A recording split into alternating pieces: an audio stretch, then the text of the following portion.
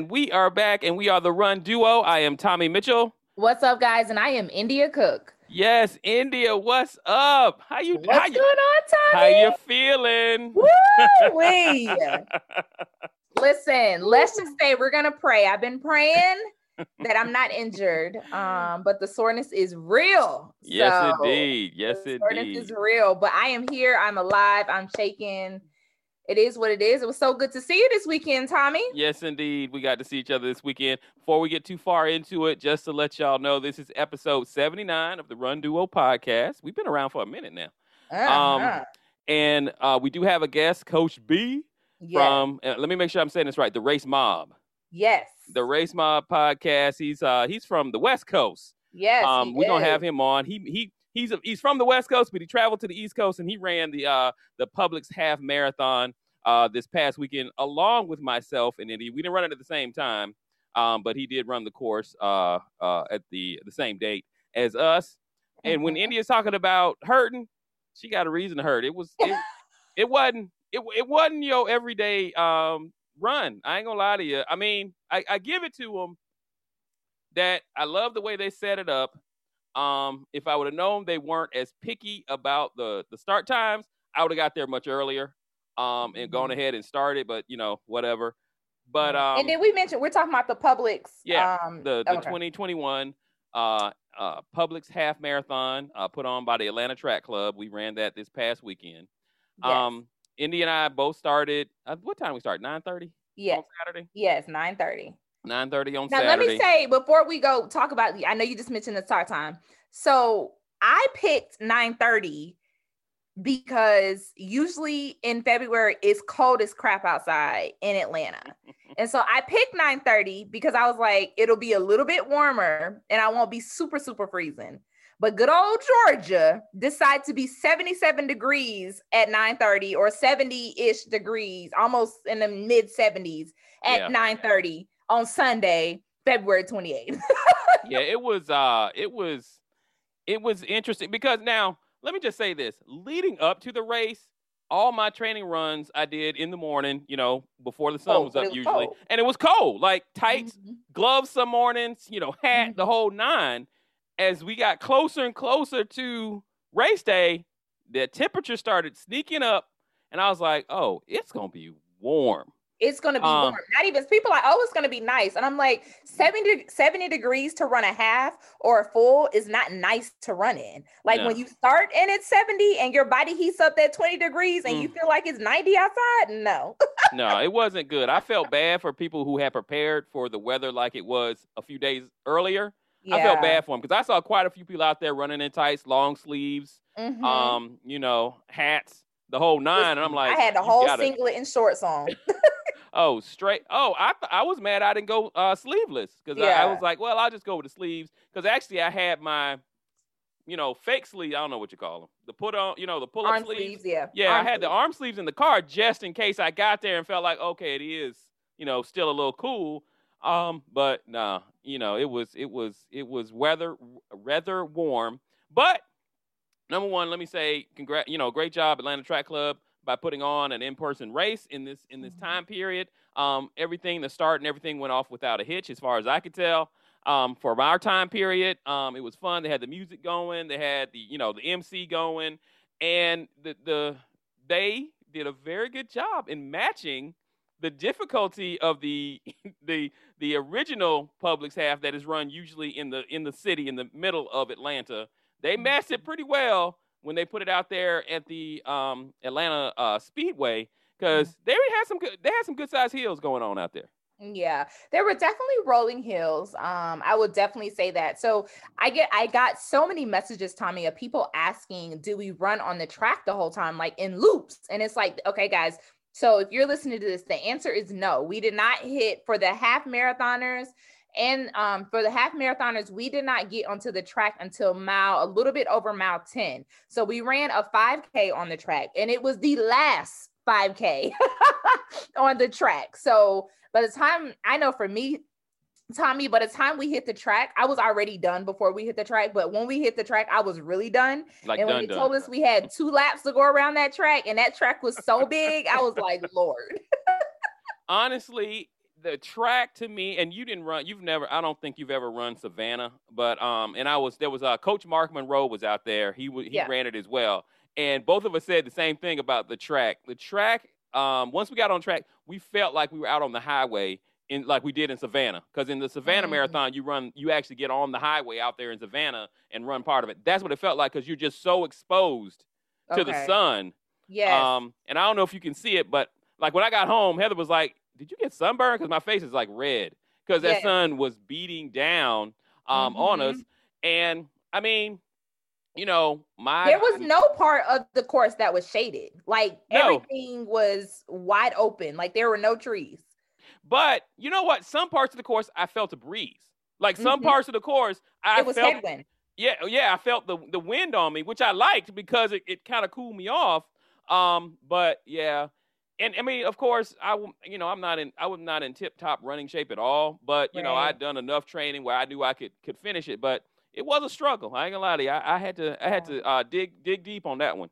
Right. Yeah. Well, like I mentioned to you, Tommy, so I went into the race uncertain on kind of even if I was going to run, because I had been having some lower leg and shin issues. Yeah. But over the last couple of weeks, I have been really putting in like recovery and doing my stretches and rolling, like really putting in extra time to help with those. And so I said, you know what, my plan for getting out there was to finish. I didn't have a goal time. I didn't have anything. But listen, Tommy, when we got out there, I literally was like, what in the world? Like it was not just, gentle rolling hills. Like they were out there. The humidity didn't help. So for me, it was literally about finishing and getting it done. I did do a decent amount of walking on this one because I was like, I don't want to end up injured. And so today, we're recording on Tuesday, 2 days after it, I'm still having some really bad soreness. So I'm going to give it a couple more days to see if the soreness goes away, or minimizes to make sure it's not injury, because of course, after a couple of days, if you're still having severe pain, it's more of an injury. So I am praying that that's not the case, but I mean, I was happy to have the experience. So it was a good experience to be out there on the track. Yeah, it was a good experience. I always take a medal that I earned. I'll take it every day. Listen, if I earn a medal, I'll take it. I ran it. Thank you. All right, yes. I'll take it. So I'll definitely always take a medal that I earned. I enjoyed seeing a lot of people. We saw past guest Tommy Daniels out there. He was out there doing it. I mean, I think he felt the same thing. It was a little warmer than he anticipated being for the type of race that he wanted to run. Now I'm confused because I could have sworn I received a message from the Atlanta Track Club that we weren't allowed to have the vest. Dude, everybody had a vest on. Okay, so I'm shaking my head really, really hard right now. So everybody had a vest on. So let me tell y'all this. So when it comes to, yes, the vests were a not restricted item on the course. And I was frustrated too, even a couple of my friends, because we're like, okay, we know that they're not going to give us the full hydration. There's not going to be a lot of stops.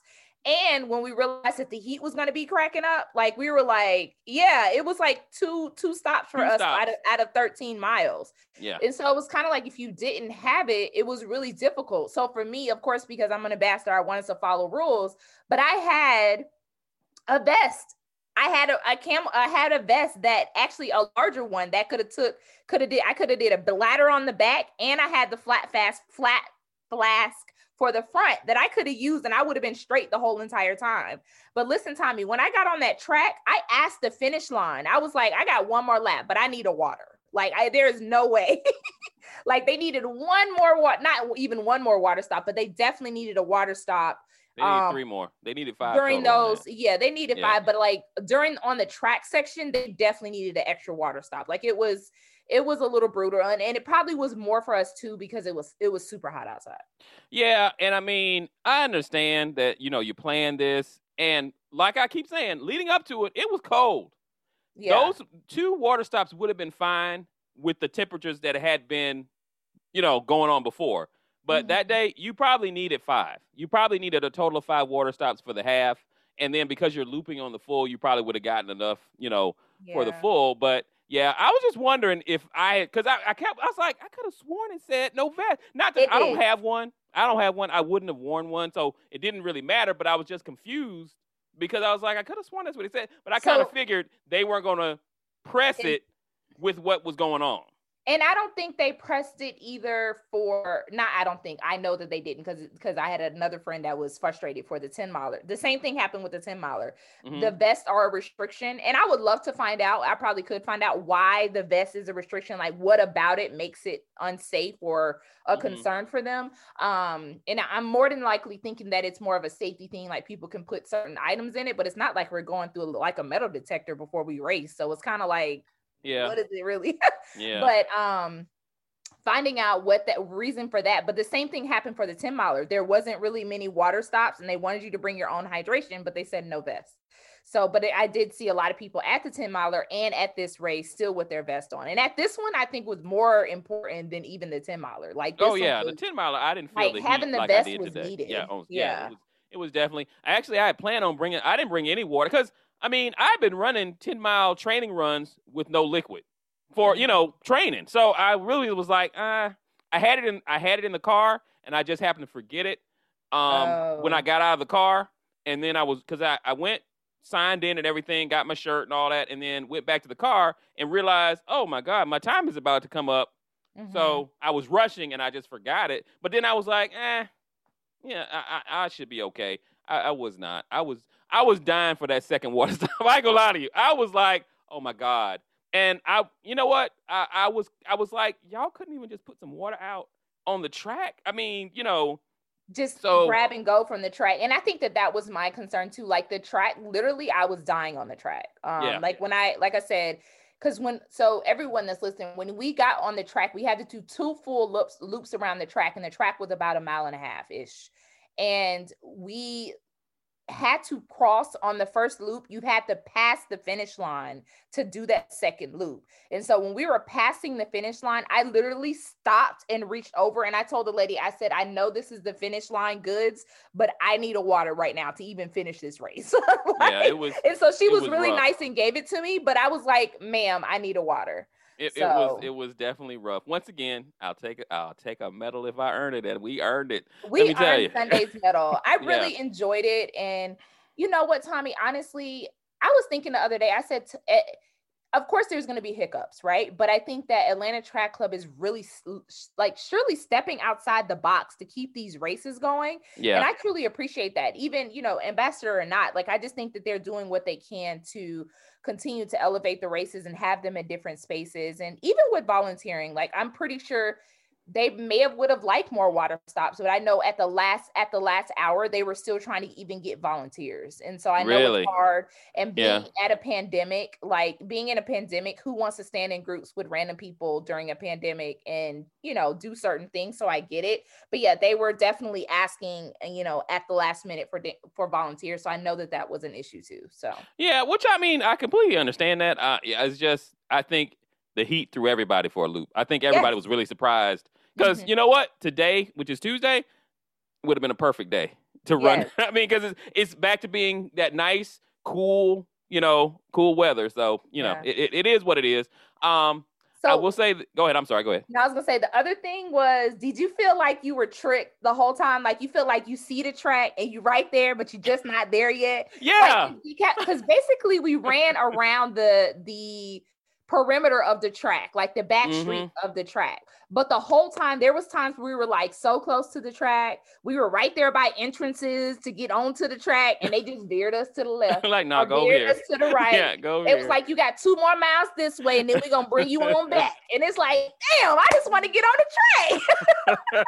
Yeah, it was kind of crazy because it kind of broke my spirit when it did bring me up, and then it said, "Oh, you're gonna go over here," and I could run. And I was looking down. You could look down at the track, and we weren't even there yet. We still had like 2 or 3 miles after looking down on the track before we even got on it. Yes, indeed. And I apologize if anybody was out there that recognized me and I didn't recognize you. I ain't gonna lie to you. With masks on, when people have masks on, I don't know who you are.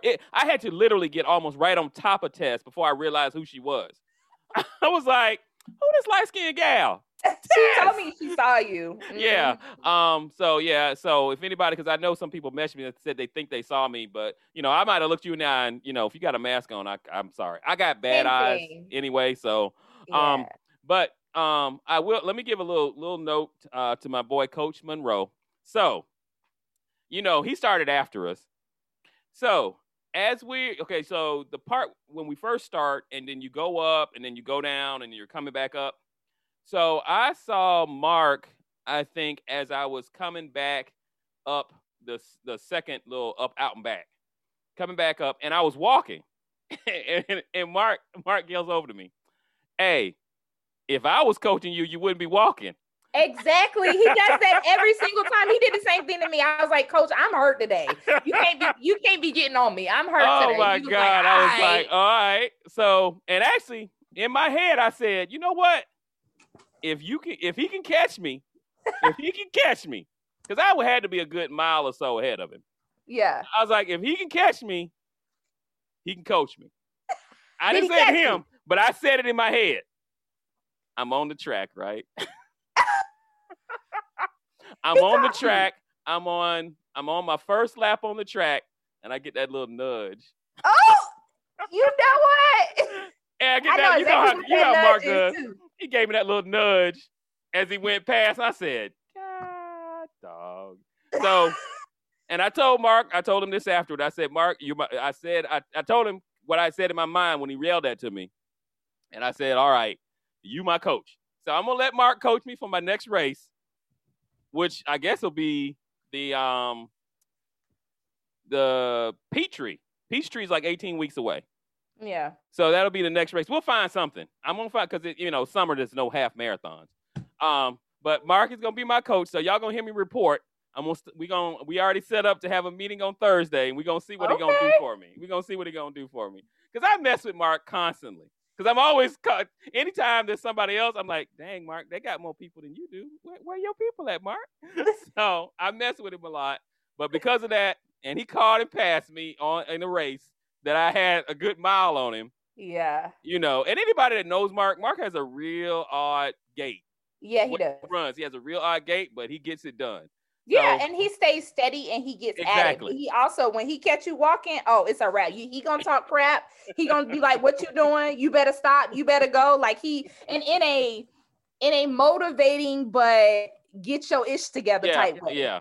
And Mark's definitely fun. He's definitely one of the people I'm glad I met when I joined the running community here in Atlanta. So Mark, I'm gonna give you a shot to coach me, and we're gonna see what happens. We're gonna see what he does for me. You see if he's better than what's the other one I used to do all the time? The book I always read. Hal Higdon. Yeah. I mean, not Hal Higdon. Who I was talking about? Hancock? No, I can't remember anymore because I don't even read it because I don't even have time to do that workout anymore. So Hanson. So we'll see if Mark can get me. I'm not expecting him within 18 weeks to get me back to where I'm running, what I was running before the child. But I definitely want to see, what kind of thing he puts together me. So I'll report that back to you, see what Mr. Monroe is doing for me. Maybe we'll bring him on the show if I'm in triumph with it. So he said he's gonna get my nutrition together too, because he can tell I ain't eating right. Because I'm not. I am really not. So anyway, but that was our experience at the 2021 Publix Half Marathon. There was a marathon that took place as well. The same day they had a 5K the night before, and basically from what I would tell, it was a good turnout. Yeah, definitely a good turnout. I want to say congratulations to Olympian Molly Seidel. She won the half marathon. She came here and ran the half. She did it in 1:08:29, and it was her personal best by 51 seconds. And she actually was the second fastest half marathon ever run in Georgia. So congratulations, Molly. You know what? See, that kind of mess, it just makes me mad. Because I feel like because I've run, this is my first half marathon. I've run half marathons before. And I go, oh, that was a hard course. And then somebody comes, oh, I'm going to set a record. And, it's the fastest I've ever run. And I'm going to do this. It's just like, really, was the course that hard, or am I just that out of shape? You know what I'm saying? I mean, but you're looking at Olympians. So they're turned up for it. And that's just what they do. Yeah, I guess so. I guess I can take it like that. But yeah, it was definitely a good experience. I will say this, am I wrong? Was the only way out of that stadium was up through the bleachers? Am I wrong? Because I was like, there's got to be another way out of here. Like, they're not asking me to climb these bleachers to get out of this stadium. I know they're not asking me to do this. They totally asked us to climb the bleachers to get out of the stadium, and it was brutal for us to do it after a half or a full. Oh, I had to Like, stop and sit down. I couldn't I get it didn't done the stop first because time. I knew if I stopped, my whole body was gonna lock up and I would never get back up. And so I was like, let's just keep going. Because Braxton came and cheered. Mm-hmm. And he was like, hey, why don't you just take a quick break? And I'm like, no, because if I stop, you're gonna be carrying me to the car. And I know you don't want to do that. Where did you park? Did you get VIP parking? Well, he went and moved our car. So yeah. Okay. See, I was out there. I mean, if they would have told me there was VIP to park in the parking lot, I definitely would have paid it. It was worth it. It would have been worth it that day. Well, I think at one point there wasn't, when we didn't initially park up front, we initially parked in the back, but I think in the middle of things moving around and people leaving, they wanted everybody to pull up forward. So yeah, well, I should have had somebody there to do that for me, because that was almost. And before I forget, and I'm not gonna, if you know what kind of shoes I run in, great. I'm not gonna mention the shoes, but Thomas Mitchell is changing shoes. My feet locked up after mile 10. Like, I had crazy, well, only in my right foot. I had a crazy foot cramp in my right foot, and that really kind of broke my spirit. So yeah, I'll be trying out some new shoes. I'm not to disparage the shoes I was wearing, because I think shoes are relative. Some are great on some people, not great on other people. So, well, what? You and I were transitioned to trying those shoes at the same time, and I had never had issues with shin splints, but I think over the last month or so through my training, I was transitioning into those shoes from my other ones, and I wasn't wearing those every day, but switching. And I think that's kind of what's kicked off.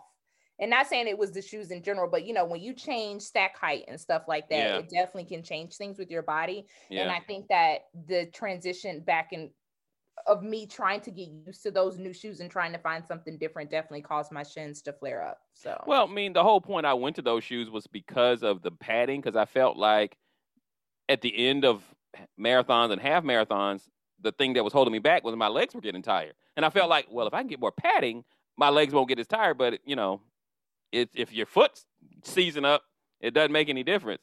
But, dude, I was like, I mean, if it hadn't been mud parking lot, I would have walked to the car barefoot easily, and without any kind of gear check, which I understand why they don't have it. But usually I put flip-flops in my gear check to put those on to get out of my running shoes, because that's the first thing I want to do whenever I'm running a distance of that, something of that distance. I want to get in some flip-flops. But anyway, I just wanted to make sure I wasn't wrong about them, because I figured I made a wrong turn. I must have made a wrong turn. I thought I made a wrong turn. Mm-hmm. Well, I saw your picture. You look like you climbed all the way up to the top of the stadium. I was like, that was at the exit where we needed to go out. I was just all now, about anybody who has followed India, y'all need to look at that picture and see how high up she is. That's how we got out of the stadium. Exactly. And we had to do 13 miles and then climb all them stairs. Man. Woo. Anyway. So that's my final part about Publix. But before we bring on Coach B, let's talk something that you sent me today. Yes. The Boston Marathon is unheard of. The Boston Marathon is going to have a virtual portion of 70,000 people. Yes. That you do not have to qualify for. You do not have to get donors. You just sign up if you get in there first. If you're over 18, it's virtual. Mm-hmm. Now, the fact that, I know people have done it. I'm not a big virtual fan of marathons, so I would not be doing it. But unless they were going to actually send me a finisher's jacket, then I might do it. But let's back up a little bit for our listeners that don't understand the allure of the Boston Marathon. So first of all, the Boston Marathon is a marathon that is kind of the elite marathon of them all. And this is because majority of individuals that run the Boston Marathon, you have to qualify, meaning you have to have a particular time to even get a bib or even potentially be considered to run the Boston Marathon. Now, there are ways. You don't have to just qualify. You can also do charity, but the charity amount is like 10 or 20K. Like it's a lot of money. Like it's not 2,000, 5,000 that you can just pull from your own bank account. Like this is money that you have to really put up to be able to get into this race. And so there is a big allure to it. So if you can qualify for Boston, you are considered the best of the best. So just to kind of put it into perspective, so I am 30, how old am I? 37, 36, 36. So in order for me to qualify for Boston, I have to run, I don't care about the whole age thing in women. I don't care about that. Anyway, I have to run 3 hours and 35-minute marathon to even qualify for Boston. Tommy, do you know what your time is? No, I stopped looking after I stopped. I want to say yours is, and I didn't get the whole thing, but I want to say that yours is like 3:10, somewhere around there. Crazy. And marathon, you probably have to actually run a qualify for the Boston. Well, now put that, even with that though, even if they say that's the qualifying time, but in reality, you probably got to run about 10 minutes, 15 minutes faster than that actually to get in. Because there's so many people that are crushing those times, and there's not a lot of slots to get in. So now today, as we're recording this on Tuesday, Boston just made the announcement that they are not moving the race, but they are allowing the Boston Marathon to now be virtual. You do not have to qualify. There's 70,000 entries available. You can walk, run it however you want, and you can get in. So listen, Tommy, I know you said you did it, but looking at these comments, they are back to back to back of just people being frustrated. And I get the piece of, there's people that work years to qualify for Boston. And now all of a sudden, some people are saying some everyday Joe Blow walkers are able to get this medal that people work for years to get into. And there are people that are frustrated. Well, I mean, and I can understand people. Okay, so let's set it up like this. If this virtual means that I'm going to get a medal just like the person that runs in person, if I'm going to get a finisher shirt just like the person does in person, yes, you should be mad.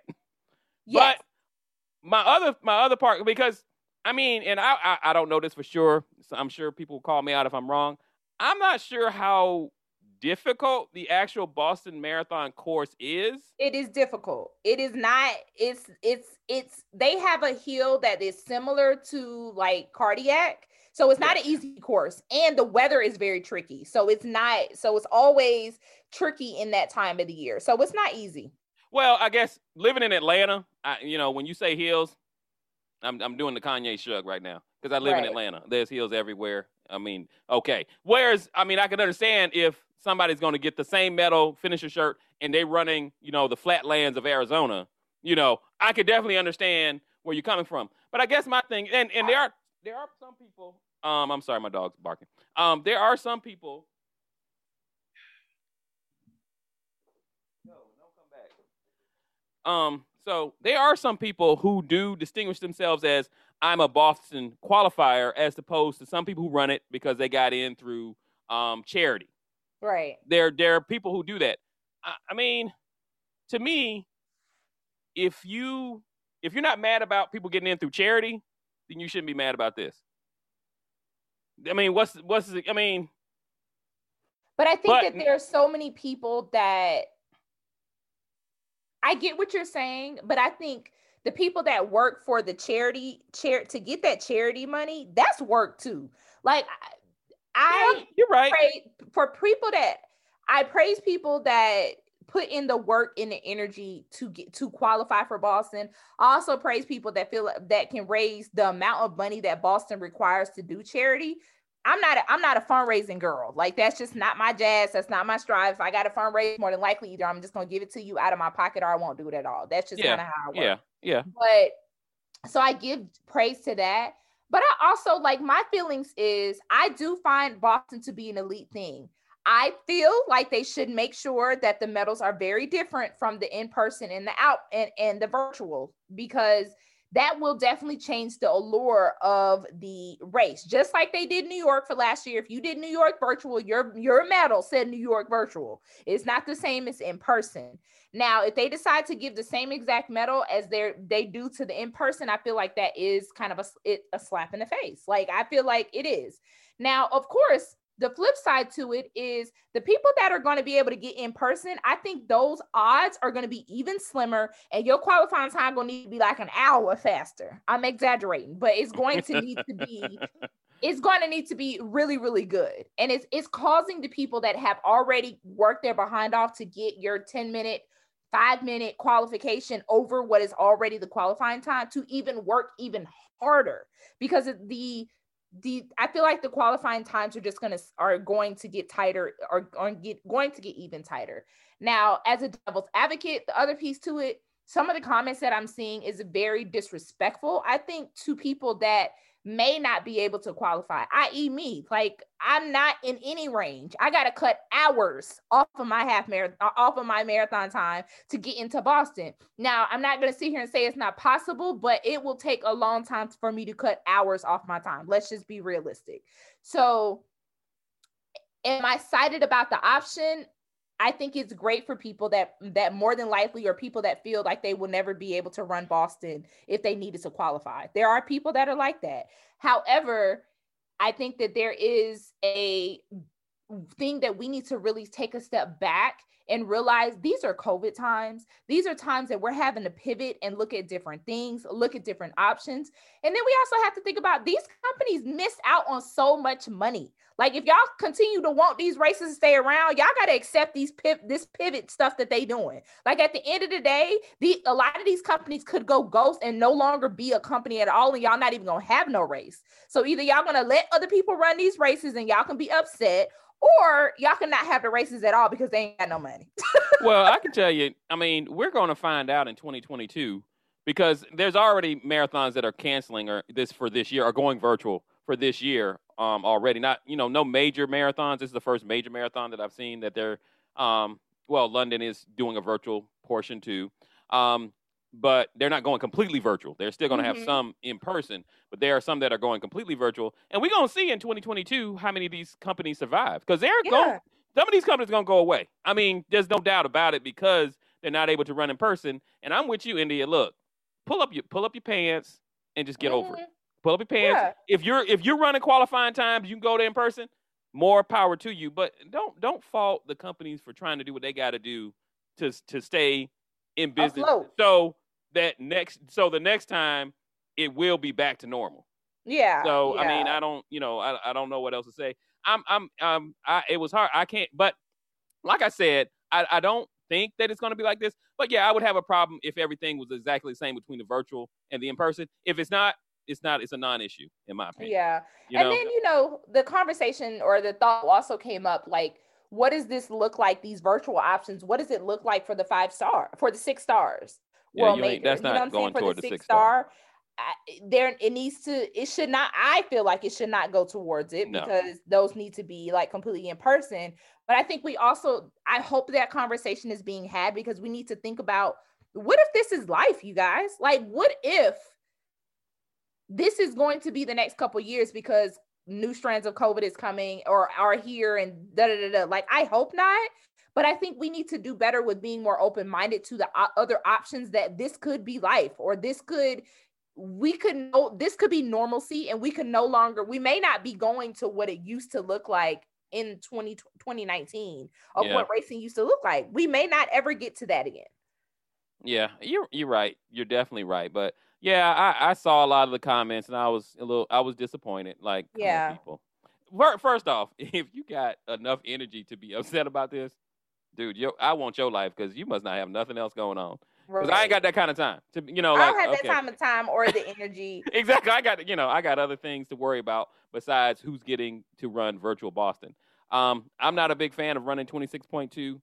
Virtually, I need a crowd. I ain't gonna lie to you. I don't think I could, even like the kind of race we ran on Sunday. We needed more crowd support. Yeah, I wouldn't have been able to run 26.2. I would have, of course, trained better, but still wouldn't have been able to run 26.2. Without crowd support. So I definitely need a crowd. So I won't be signing up for it, but more power to anybody that does. If there's a group here in Atlanta that's actually going to do it, like if it's a bunch of y'all going to sign up and you guys are going to find a place and have a finish line, let me know. I'll come up and cheer my hell. I'll cheer for you all day. I will give me your medal. I will hang it on your neck. So, Same. I just don't think that I can't run a full, like, let alone a half. It's a struggle for me to run a virtual half. It's a struggle for me, honestly, to run anything virtual. I really don't care for it, but I do it just because this is what life is. And I've kind of accepted that this is what is going to be. But at the end of the day, it's like, I'm good. I'm good. Yeah, I don't race virtuals. I just do. You get them done. Yeah, well, I usually, if I'm doing a virtual, it's because I'm gonna run that amount of mileage anyway. We got Coach B about to come in. We're gonna just let him come into the conversation. Hold on, we're gonna let him come on in. Yeah, let him come on in. What up? What is up? Damn. Coach B, just to let you know, we are already recording. So we just letting you flow into the conversation. All right. All right. Oh, don't worry. It's not live. So, whatever you say can be edited, of course. How you doing today, sir? Man, I feel good. Coach got your shirt on, too. I do. Yes. I purchased this one, but I have that one, too. But I purchased this one. Good times, man. I love Georgia. I love the greater Atlanta area, and I'm still on cloud nine. I mean, I cannot stop smiling.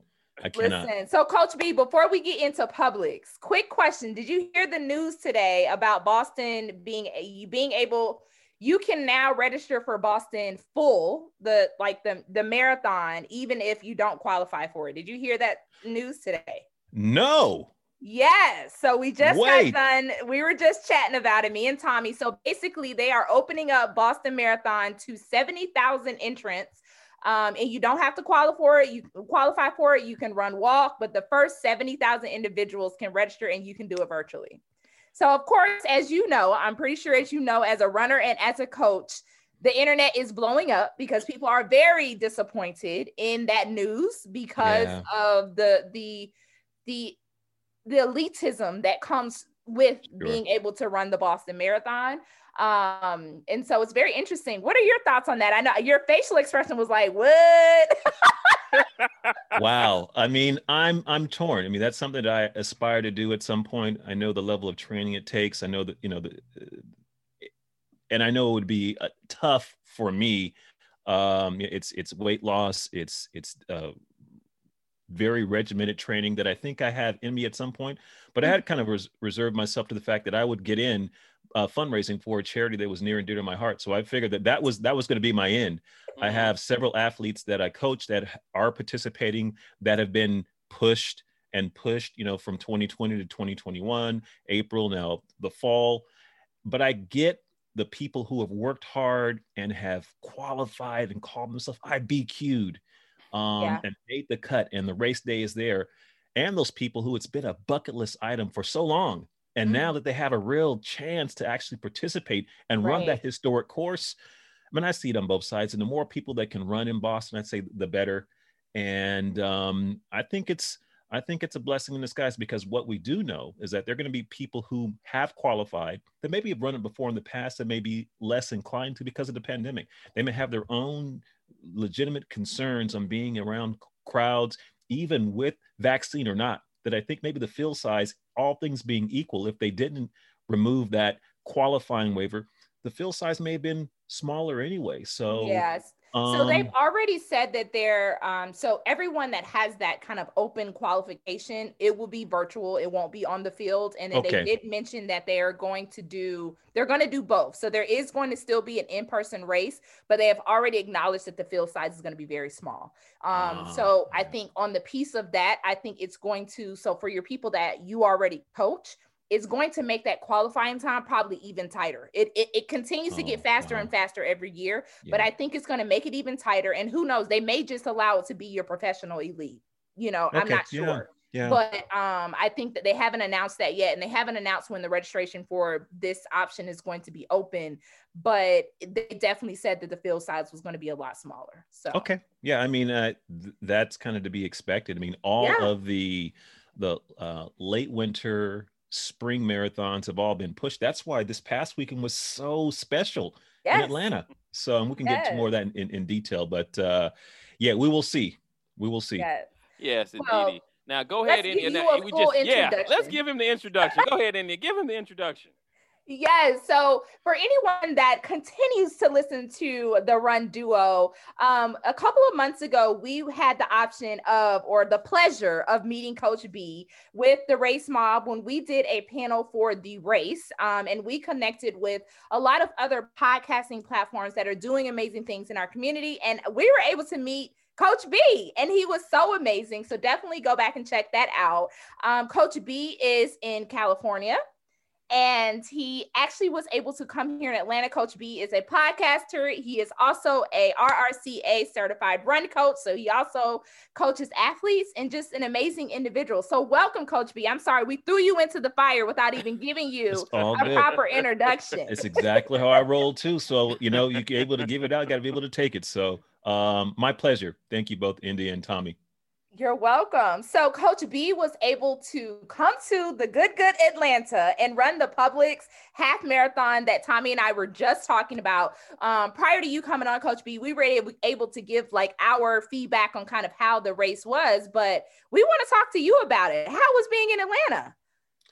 I mean, the race was cool, but the food. And we have a whole episode about the food.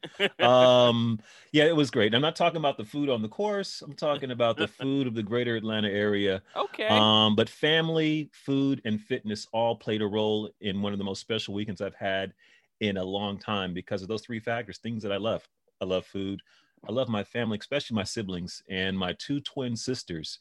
It was their very first timed half marathon. And they went from couch to half marathon in a 2-month training program that I was very fortunate to be able to put together for them. But it was less about me coaching them and them putting in the work. I mean, that's what it all boiled down to. They grinded it out.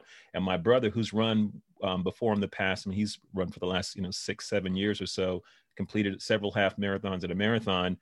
But for all four of us, and there's a couple of backstories that I'll share as well that I think India may have some clue on that just made it even more special, greater than being siblings. There's just a couple of things that happened this past week and that this came full circle for our family. So I'm happy that it was able to happen in the backdrop of the great city of Atlanta.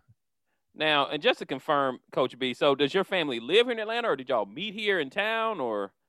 It's a good question. I have a sister that lives in the suburb of Atlanta. They went to, my sisters that are twins, they went to school in Atlanta at Morris Brown many years ago, and one stayed behind. One came back to California. So, we do have blood there in Atlanta. So we get back from time to time. I was there last year and ran the Atlanta marathon for the first time. Okay. And now, did you bring up the idea of, hey, let's all meet and run 13.1 miles? Because I've tried that with my family. They all laughed at me and hung up. So that's good. How that happened is last year, my brother also ran the half marathon. I ran the full marathon. And my sister, who lives in Atlanta, came out with my niece and watched us finish. And she's like, okay, this is the last time I'm watching you fools finish. I'm there. Next year, I'm there. Oh, nice. Yeah, my brother and I were like, oh, okay. We hear you. We hear you. I know she's going to be watching this. So. And, to her credit, we talked about it. And then, what sisters will do, especially when you have a twin sister, if one is in, the other was in. So then it was on. And I reminded them, towards the end of November, beginning of December, like, hey, guys, the clock is ticking. I already have my airfare. I'm in. And I didn't know if the event was going to actually happen. So I reached out to Coach Tess, a mutual friend of ours. And she's like, Coach B, it's likely that it's going to happen because we're having it offsite at a contained location, ample spacing, to respect social distancing, et cetera, et cetera. I'm like, okay. So once I signed up, then they were in, and it held them accountable because of the training. And they had put money on it as well. So once you have some financial skin in the game and you see a sibling, like one sister knocked out 5K, boom, the next sister, I'm going 4 miles. Oh, I'm doing a 10K. I'm doing 8 miles. So they kind of held each other accountable with the training program I put in front of them because, if one didn't do it, we knew that it was going to impact race day, and nobody wanted to let the other sibling down by not putting in the work. So once I saw them, and we would have weekly Sunday Zooms and talk about the training, talk about hydration and nutrition, getting new shoes, getting fitted, gait analysis, all those things for new runners. But they just kind of fell in love with the training, and the rest I felt will kind of take care of itself on race day. They all got up to about a 10 or 11 mile long run before tapering a bit, and then having fun on Sunday, race day. Nice. So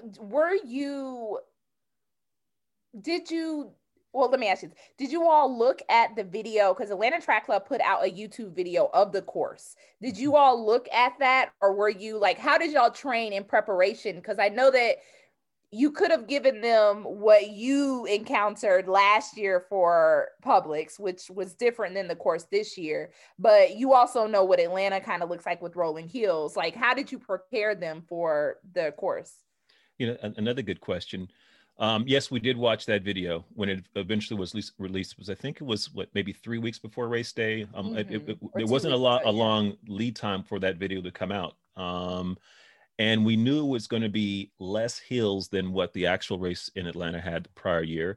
And our goal was just to finish. We weren't really focused. The only time was under 3 hours and 30 minutes. So granted, my brother and a couple of his friends last year finished just under 3 hours. I think my sisters wanted to beat that time. But outside of that, the goal was just to finish. And if we needed to walk up the hills, jog out the flats, and jog on the downhills, we felt based on the training that they would be able to navigate to the finish. And fortunately, that was the case. So just letting them know, don't get caught up on what the course may look like. I need you to be focused on the training. And if you follow this progressive training program, getting in, walk, run intervals with rest days, some cross training, staying on top of your nutrition and hydration, knowing what works for you nutrition wise on your training run. So as much as you're practicing the run, also practice on your gut. What gels, what goos, what hydration is going to work for you. So that's not all new to you on race weekend. And all that just kind of came together for them. So it was less about, and I, gave them an idea on what the course profile might be. But when we got a chance to see the video as they navigated, when somebody was on the bike and then one of the race officials was, running the course, it gave them some peace of mind. So. Good. Tommy. Oh, okay. I didn't want to overtalk you.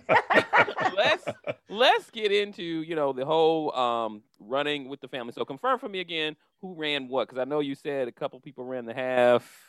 Yeah, I will. So this year, 2021, Saturday, my niece Bailey, 14 years young, super smart. And she's like, hey, if my mom is putting in the work, I think initially she was training with my sister who lives there in Atlanta, but didn't get in the full training cycle. So elected not to do the full or the half marathon, and said, okay, uncle, I want to run the 5K. And I'm like, all right, if you're going to run the 5K, I'll go ahead and pace you. So on Saturday, we told the line at just after 5:30 and the gun went off. And as much as coach talked about the importance of an even split or negative split, that all went out the window. It went all out the window the first mile. She was gone. And I was really having to work to keep up with her. And I think we're like just right around 9 minutes, which was real good. But she had never run a 9-minute pace in any of her training. So I said, okay. She was excited. That adrenaline was going. Yes. But sometimes when you go out too fast, you're going to have to pay the piper. And ultimately we did. She caught her breath and, midway point, and we just kind of navigated to the finish. She initially wanted to run sub 40. And then she said sub 35. We ended up 33 and change. And for her mother, her aunt and uncles to be out there watching her finish, it was just a good way to start off the weekend. And then the siblings, we all ran the half marathon. So, and the goal initially was for the four of us to start together and to finish together. Some plans don't always go as scripted because my sisters, they were in the zone. I mean, they got on it. They finished around, I think, 2:42 for their first time out. Wow. And my brother right around mile number 2. And he doesn't mind me saying this. It's like, oh, if you are going to talk about a race experience, I want you to keep it real. So here you go.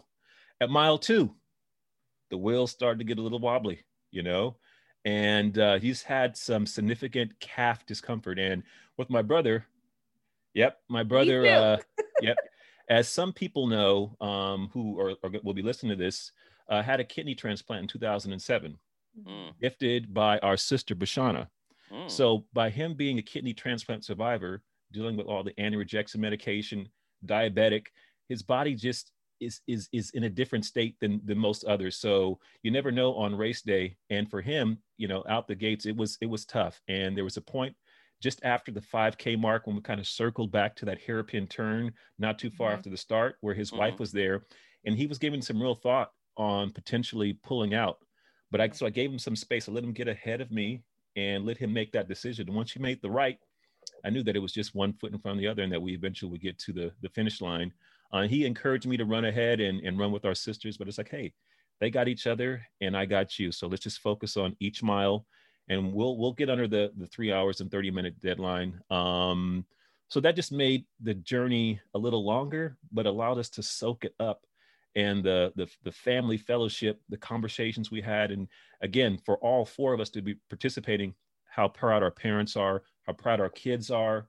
And it's something that as siblings, we can now meet up at different parts of the United States and run together in the future. And there's a little bit of now sibling competition. Like my brother's like, okay, I see you sisters, you got me this time, but I'm coming back. So that's a good thing. You know what? Like those type stories for me, those are the memories that warm your heart. Those are the things that stick with you. And those are the type of races that give you the motivation and the discipline and the push to get out there and keep going. And I know for me, so like a lot of times we can get down on ourselves about not having a good race day. We can get frustrated. We can get discouraged. We can say, you know what? I never want to run again. But for those people that can change those not so great race days around and take it as motivation, that's what's inspiring and important for people. And to hear those type stories can help to push someone that may have had a not so great race day to keep going. So thank you, Coach B, for doing that. And congratulations to you and your siblings. Like that's a huge deal. Thank you. And you. It, go ahead, I'm sorry. Go ahead, B. I didn't mean to cut you off. Go ahead. There was a picture that I shared with India, and it was my brother at the end of the race on the racetrack, kind of bent over at the knees. And if you were just to look at it at face value, you would say, oh, someone had a tough day in the office. Mm-hmm. But it was deeper than that. The sister who lives in Atlanta is not the sister who donated the kidneys. The sister who lives out here in California. But it was that sister who lives in Atlanta whispered in my brother's ear and said, you know what? I dedicated this race to you. And my brother's like, oh, that's cool. She's like, wait. I'm getting healthier because of you, because of the event that you may need another kidney in the future. I want to be well enough to be able to do that for you. And it just hit us all right in the gut. You know what I'm saying? So again, it's the beauty of family, the beauty of fitness, the beauty of it's never too late for you to discover your inner athlete and to be woke and get on it. And it doesn't mean you have to switch up the diet. It doesn't mean you have to run 50 miles a week, but doing a little something can do a lot and inspire others in your family and friends periphery. So. Oh my goodness. Yeah. Exactly. Thank you for that. I needed that on this Good Tuesday. Yeah. Well, it definitely, your story definitely shows the importance of in-person races. How important, I mean, to people who don't run, people aren't part of the marathon percentage, they probably think, so what? So what if, people don't run in person? You can run anywhere. True. But your story tells us how important in-person running is, because it gave you an opportunity for your family to come together and celebrate something, that maybe you wouldn't have had the opportunity to do without this race. We could do virtual, and we can do virtual races all day long. I'm the co-chairman of a successful virtual race that gives back to military charities, Taji 100. We're going to give them probably a check close to $100,000 this year based off of the virtual race contributions. But yeah, getting on a plane or driving somewhere with a common goal, with friends and family, then seeing your fellow community members that are runners as well, on all different fitness levels, different shapes and sizes and ethnic backgrounds, all there, repping and stepping. I missed it, and it was fantastic. I couldn't have asked for a better experience, and the family component just put it over the top for me. Yeah, so. That was amazing. Coach B, when you told us that you were running with family, I'm like, oh, that's great. But this, like, hearing the story behind it just makes it 1,000 times better. So thank you so much for sharing that. And thank you to your family for allowing you to share those experiences. And these are the type things that I love to hear. Like, this is what keeps me going. Know that, you know, there can be some bumps in the road, but this is what running does and brings people together. And I mean, we missed you on Sunday because everybody was in different places. Me and Tommy was having our own shuffling and trying to get to the finish line. Yeah. Clearly it was really Yeah. hot, but it was really good to know that you were here in Atlanta and you were able to experience some goodness that we were able to provide for you. So that's awesome. Thank you. And I'm hoping to get back in October, you know, Yes. for the race. That's the goal. There's another, there's a San Jose rock and roll event that my team, Too Legit Fitness, we generally pace. So if there's a live event, there might be a conflict that weekend. I'll probably be stuck here. But if the events don't go off the same weekend, I'll be back out there for the race, half marathon with family members as well. So most definitely, we love to see that. We're all about the race. Now let's talk about the most fun about running a race in another city is the food. You talked about it earlier, man. Because I don't run. I'm not a person that travels a lot in races, but when I have, New Orleans, Chicago, you know, I loved it. So tell us your experience of coming to our fair city and enjoying our food. Well, for day one was fried chicken in downtown Atlanta. It's a joint that's based in Tennessee that has a spot there. They have one in Oakland that opened up last year. Hattie B's? No. Man. Mary Mac's? No, went to Mary Mac's last year. It wasn't Hattie B's. Nope. I could look it up, but fantastic. And it's I think they're attached to that, but there's that food court attached to the Hyatt Regency, and they have a spot in there. Very good. Spicy, crispy, fried chicken to kick things off on Friday. And then after that, I was jonesing for some peach cobbler. So I found the Peach Cobbler Cafe. Ooh-wee. And I mean, I'm a California boy. I can get some peach cobbler, but not like it, you know, you guys throw down here in Atlanta. So that set me up quite nice. And see, what do we do on Saturday? Kept it a little light, you know, pulled things back, you know, carved up quite well. And then post race went to a barbecue joint about 10 minutes outside of the racetrack. So it wasn't in downtown Atlanta, but good experience overall. Good experience. Yeah.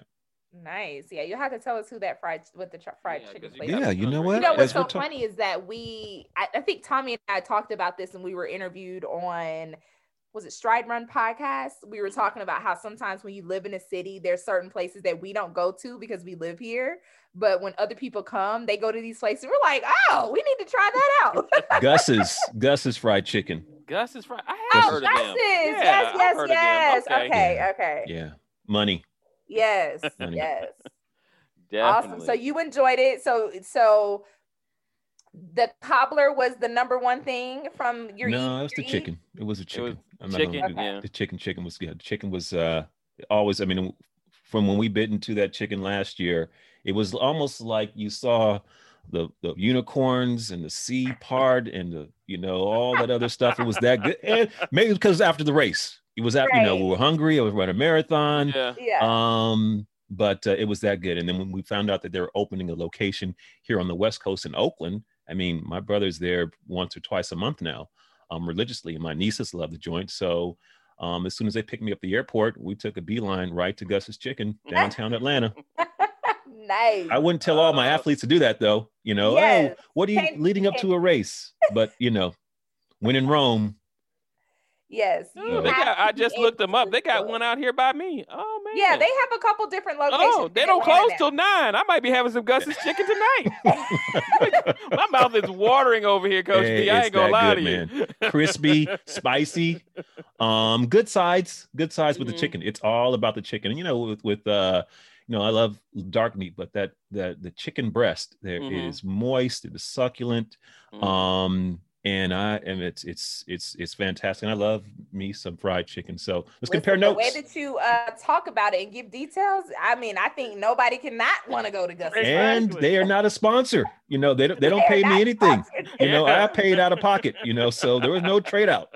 I didn't get no fried okra or no deep fried pickles and some, you know, little side hustle money. Nope. Exactly. That's just all on the strength of the chicken. Exactly. So. Now, listen, I have to ask you this since we're on the conversation of food.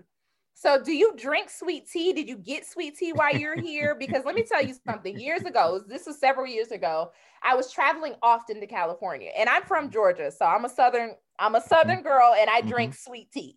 And I don't drink tea and then you give me packets of sugar to put in it. No, I need the sweet tea to be cooked, the sugar to be cooked into the tea. Right. There's a difference. Now, when I used to go to California, I used to ask for sweet tea and they used to look sideways at me because they're like, what is sweet tea? And they were like, we can give you some tea and give you some packets. And I'm like, some Snapple? Like, you that's want Snapple? Because the only thing that's going to happen is the sugar is going to drop to the bottom of the cup. I'm not going to get the sugar. So anyway, Coach B, did you get you some sweet tea while you were here? Like, what's your thoughts on sweet tea? I did not. I do enjoy me some sweet tea. My brother, childhood friend who lives in Atlanta, George and my sister-in-law did not, but 50% of the people who sat at that first, Friday night fried chicken fest had sweet tea. Okay. So I've more than made up with it. Sweet tea, yes. Yeah. I mean, that's just, I tell people that all the time. I'm like, don't give me no tea don't sweeten it with the sugar. Once you get out of Alabama, you might find some in South Carolina, but once you get past there, people don't understand what sweet tea is. I'm with you on Indy because I went to school in D.C. and they were the same way. I was like, because I didn't know any difference because they gave me some tea and I'm like, what is this? Why would y'all drink this? Yes. Why would y'all serve this to anyone? It was so like nasty. With some dirt in it. Like, what is this? Why do y'all even have a big old thing of this sitting over there? Because how many people are actually getting this? Yeah. So, I do not want, number one, Gus's is a great fried chicken joint. I don't want to put them on blast because of their sweet tea, but I did hear some people, maybe at my table, who said, this is a little light. This is it's a little light. If they're from Georgia, they know what they're talking about. Yeah, this is a little light. Yeah. You can go to McDonald's and get some sweet tea that'll make banging. But you know why you get banging sweet tea at McDonald's? Because all them high school kids been growing up like, just dumping the sugar. Dumping the sugar in the sweet and tea. that's why McDonald's has some super sweet. Because I've waited tables in my life. When I first moved to Atlanta, I used to wait tables. And let me tell you, if my side work was sweet tea, you were getting sweet tea where you had to. Yes, you had to drink some water afterwards because you just drunk sugar. Shoot, yes. I mean, to the point, like that literally. May be... True sweet tea drinkers will ask if they come to the restaurant. Like they'll ask who made the sweet tea. Like who made the sweet tea today? Oh no, that ain't. Y'all need to let So get it because we need that sweet tea. I think that might have to be an episode that Kevin and I focus on now. Hydration of choice on race day. Electrolytes or sweet tea. Stay tuned. Right? Exactly. That is hilarious. No, I am so happy you enjoyed your time. I mean, I know this wasn't the first time you've been to Atlanta, of course, but enjoyed this one, and it was a great thing with your family. Now, was this your first in-person race this year? Let's see. It was my first in-person race of 2021, and I'm thinking back to last year. I only had 2 in-person events. One was the Atlanta Full. Then I ran a marathon in the state of Washington in September. So a lot of virtual stuff, but only 3 live events in the last, year. Full calendar year. Yeah, I think I might be right along with you because I ran the 5K Publix last year. I didn't run any long distance, and I'm not sure if I can remember what other race I had that was actually. 10-miler. Yeah, the 10-miler. I did run the Atlanta Track Club 10-miler. Was that a couple of weeks ago? No, the 10-miler was in October. November? Okay, yeah. Yeah, but this was the first in-person for this year for me. What did you think of the organization of the race? What did you think of, I know you said you didn't really concentrate on the course that much, but just as an individual who ran it, what did you think of the course? What did you think of the race itself? I thought that the communication of the event, the safety protocols that were being taken, since the pre-race correspondence was good, the race day experience and getting people through the safety waiver and the temperature check, through the bib pickup, it didn't seem too cumbersome. The staggered start, I didn't feel that anyone, I had anxiety or anyone in my family because of strangers who we didn't know were too close. I think we all just appreciated the ability to run a live event. And then the course itself, the venue. I mean, who gets the opportunity to run at a NASCAR venue and then to finish on the track? That just does not happen. Yeah. And for the half marathon, I think there are enough hills to kind of mix it up. Certainly not as hilly as downtown Atlanta last year. The weather started to heat up a little bit towards the end. But all in all, even with the reduced amount of aid stations that were kind of self-service, it kind of worked. I mean, I realized that we may not have that opportunity again to run at that venue, but I thought it was pretty cool. And, for the first timers, my sisters, they loved it. They really, really loved the experience. So all in all, I'd give the Atlanta Track Club an A because they made it happen. They pulled off a live event, 5K, half marathon and marathon in at the end of February, when that's just not happening at parts of the United States. It's just not. What time was your start? Half marathon. Just before 8:30. Okay, yep. Gotcha. Right. So we were an hour off of you. So I think our heat up was a lot sooner than your heat up. So me and Tommy were like, it was the sun kind of got to us. And, I mean, like I was telling India, I wasn't prepared for it because it had been pretty cool here in Atlanta leading up until like maybe 2 or 3 days before the race, when all of a sudden we were getting temperatures in the 60s and the 70s. So, because I got in on Friday and it was cool, not too warm. I do know early on race day morning, because I had one of my athletes ran the full marathon. Shout out to Nicole. Finished 3:43. Coming off a 300-mile month. So, and a hamstring injury. So respect to her. When I went out to watch her start, it was a little chilly. So I was a little concerned. It was very misty, but that all changed once our race got started. And certainly when your race got started, it was not misty and it was not cold. It wasn't cold at all. We were standing at the start and literally the announcers were like, well, there's the sun saying good morning to you guys. And literally the sun was busted out through the clouds and the heat started to increase. So I think, Tommy, before we even took off to start, the sun was out and ready. So yeah, most definitely. Coach, was your corral full, or were they pretty much full in front of you and behind you in the morning? Yeah, that 8:30ish corral was because we have it on video. Yeah, it was at max capacity. Okay. Yeah. That's good. Because I think most people were trying to run early and fill them up. People, if you had a later start and you were playing it smart, you could have slid in. It's kind of honor system. I mean, they asked you what time you started, so and maybe we started a little bit early, maybe we didn't. I'm not going to confirm or deny. Because I said the sooner you start, the sooner you finish. And I knew it was going to get warmer. So let's come on, folks. Let's go ahead and get this party started. I was telling India, if I would have known it was the honor system, I would have honorably come much earlier and go ahead and got it. Because I'm an early morning. I like to run early in the morning. That's when I get my miles in. I feel better early in the morning. So, but it all worked out, and I'm just so happy for you and your family that you had a great time. Thank you.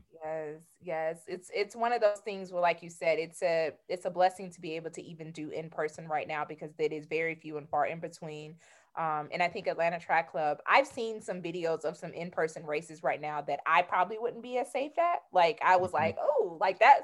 I've seen some pretty tight start waves. And I think that Atlanta Track Club has done a very good job with trying to facilitate some good races and as safe as possible. I know that it's hard to choose the right words for that because it is a pandemic, but at the same time doing their best to do so. So I'm glad that you enjoyed and were able to have a really good, successful weekend with, like you said, family, food, and what was it? Fitness, family, food, and fitness. Yep. Exactly. There you go. That's a t-shirt. That's a It money making is. idea right there. It is. Trademark, boom, trademark. Yep, All got right. it. Well, Sweet tea. what's up for you next, Coach B? What do you have on tap? Thank you for asking, Tommy.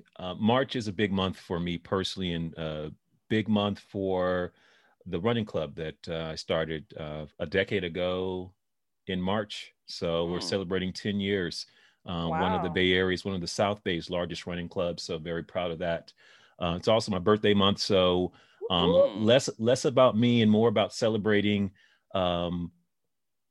members of the running club that have been with us for a long time. So each day I'll be posting, like legacy posts and showcasing different athletes, their accomplishments, their contributions, being able to revisit our history. That's more than just about running. We do a lot of volunteer work in the community that makes me feel best.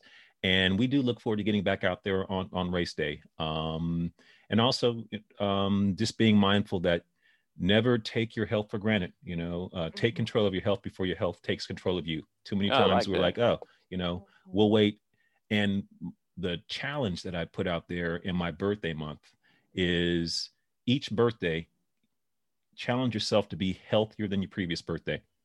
And how is healthy? It doesn't always mean that you're able to run faster or lift heavier weights.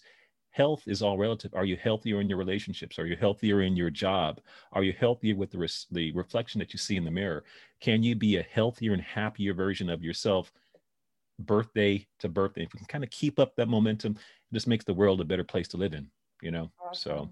Most Awesome. definitely. Yep. And now, I'm sorry, go ahead, India. Coach B, how long have you been coaching?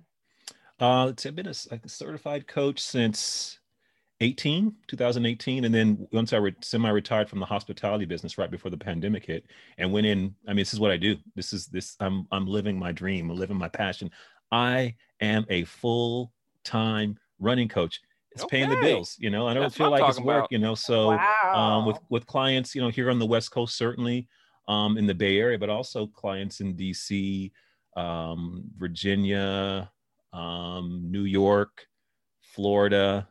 So yeah, that's great that the brand is growing, and that's a lot of what my partnership with Kevin and RaceMob, and like what you guys are doing with podcasts and YouTube content, spreading our joy of the running community, and people where the message is starting to resonate, and they are building some trust and wanting to feel, hey, that I'm a blue collar runner, and that on some level I practice what I preach. I'm racing every other weekend, and once let's see, getting vaccinated, first shot on Friday of this week. And once I get that second shot, I would hope to be a road warrior like I was this past weekend and get out and outside of just participating, but also being a race correspondent, meeting with the race organizers, talking to the locals, getting those local eateries and favorite trails, and meeting with local running clubs, and doing a preview of a race course and a post-race recap, and sharing that with the race organizers. And I just, again, feeding my passion of travel, fitness, and food, so it's the trifecta for me. Exactly. That's great. Yeah, Coach B, we'll definitely have to connect you and Kevin on the coaching standpoint of things, and maybe do something extra when it comes to that. Yeah, So certainly we'd welcome that. And collaborate. when you talk about coaching, we are also paying it forward. We are mentoring coaches, looking at their business model, looking at their reach, looking at their tools they're using to communicate with their athletes. Is it Final Surge? Is it Training Peaks? And how can coaches not look at each other as competitors? There's more than enough people out there that want to be happier, healthier versions of themselves, but being able to collaborate and share best practices, maybe share training plans, and have a larger voice, showcasing coaches, and the diversity that needs to be enhanced in the running community as well. Kevin and I are looking to really thrive in that space and helping coaches as well. Recently appointed to the RRCA board, interviewing committee, and just it gives me another platform to meet other individuals, like-minded, looking at the community from a macro perspective, and each of us doing our part of heavy lifting and having a voice of color at the seat of the table. Nice. Yep. Awesome. Yes. Well, I look forward to connecting with you guys on that. Definitely. Just go ahead, Coach B, and just kind of give your contact information, how people can follow you, because I'm sure after listening to you, they're definitely going to want to keep up with you. Oh, well, thank you for the opportunity, Tommy. Let's see, email at Bertrand, BERTRAND, @racemob.com.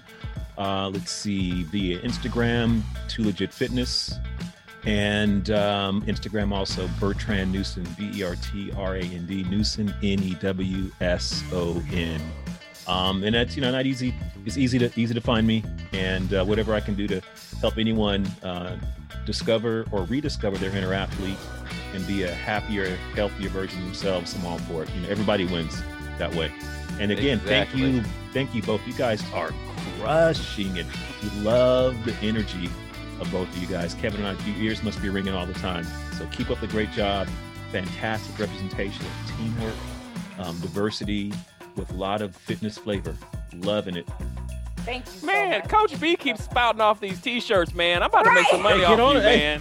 I'm loving these slogans, man. I'm about to get me a print drop shop going and make some money. I'll with send Coach the address. B. I'll send the ad. We got this. Listen. Collaborate. Exactly. Yes, I'm loving it. Well, while we're still here, let's just go ahead and go around the corner. Go ahead, India. How can they follow you and get in touch with you? We do this at Yes, the end of every course. time. You can always find me on my website, mousefromindia.com. You can find me on Instagram at Eye of Indigo, which is ENDIGO. So I_of_indigo_runs. But again, you can find me at mousefromindia.com, and you can connect with me on all of my social media, as well as email me there, and also coaching opportunities. Exactly. And of course, you can reach me at thomaswmitchell2@gmail.com and tmitch68 on Instagram. You can try to get me on Facebook, but it probably won't work out for you. So, another great episode. I'm sorry. Another great episode. Coach B, thank you very much. India, thank you very much. And for the rest of y'all, we will see y'all in 2 weeks. Yes. See you guys. Peace. Have a good one. Peace. All right.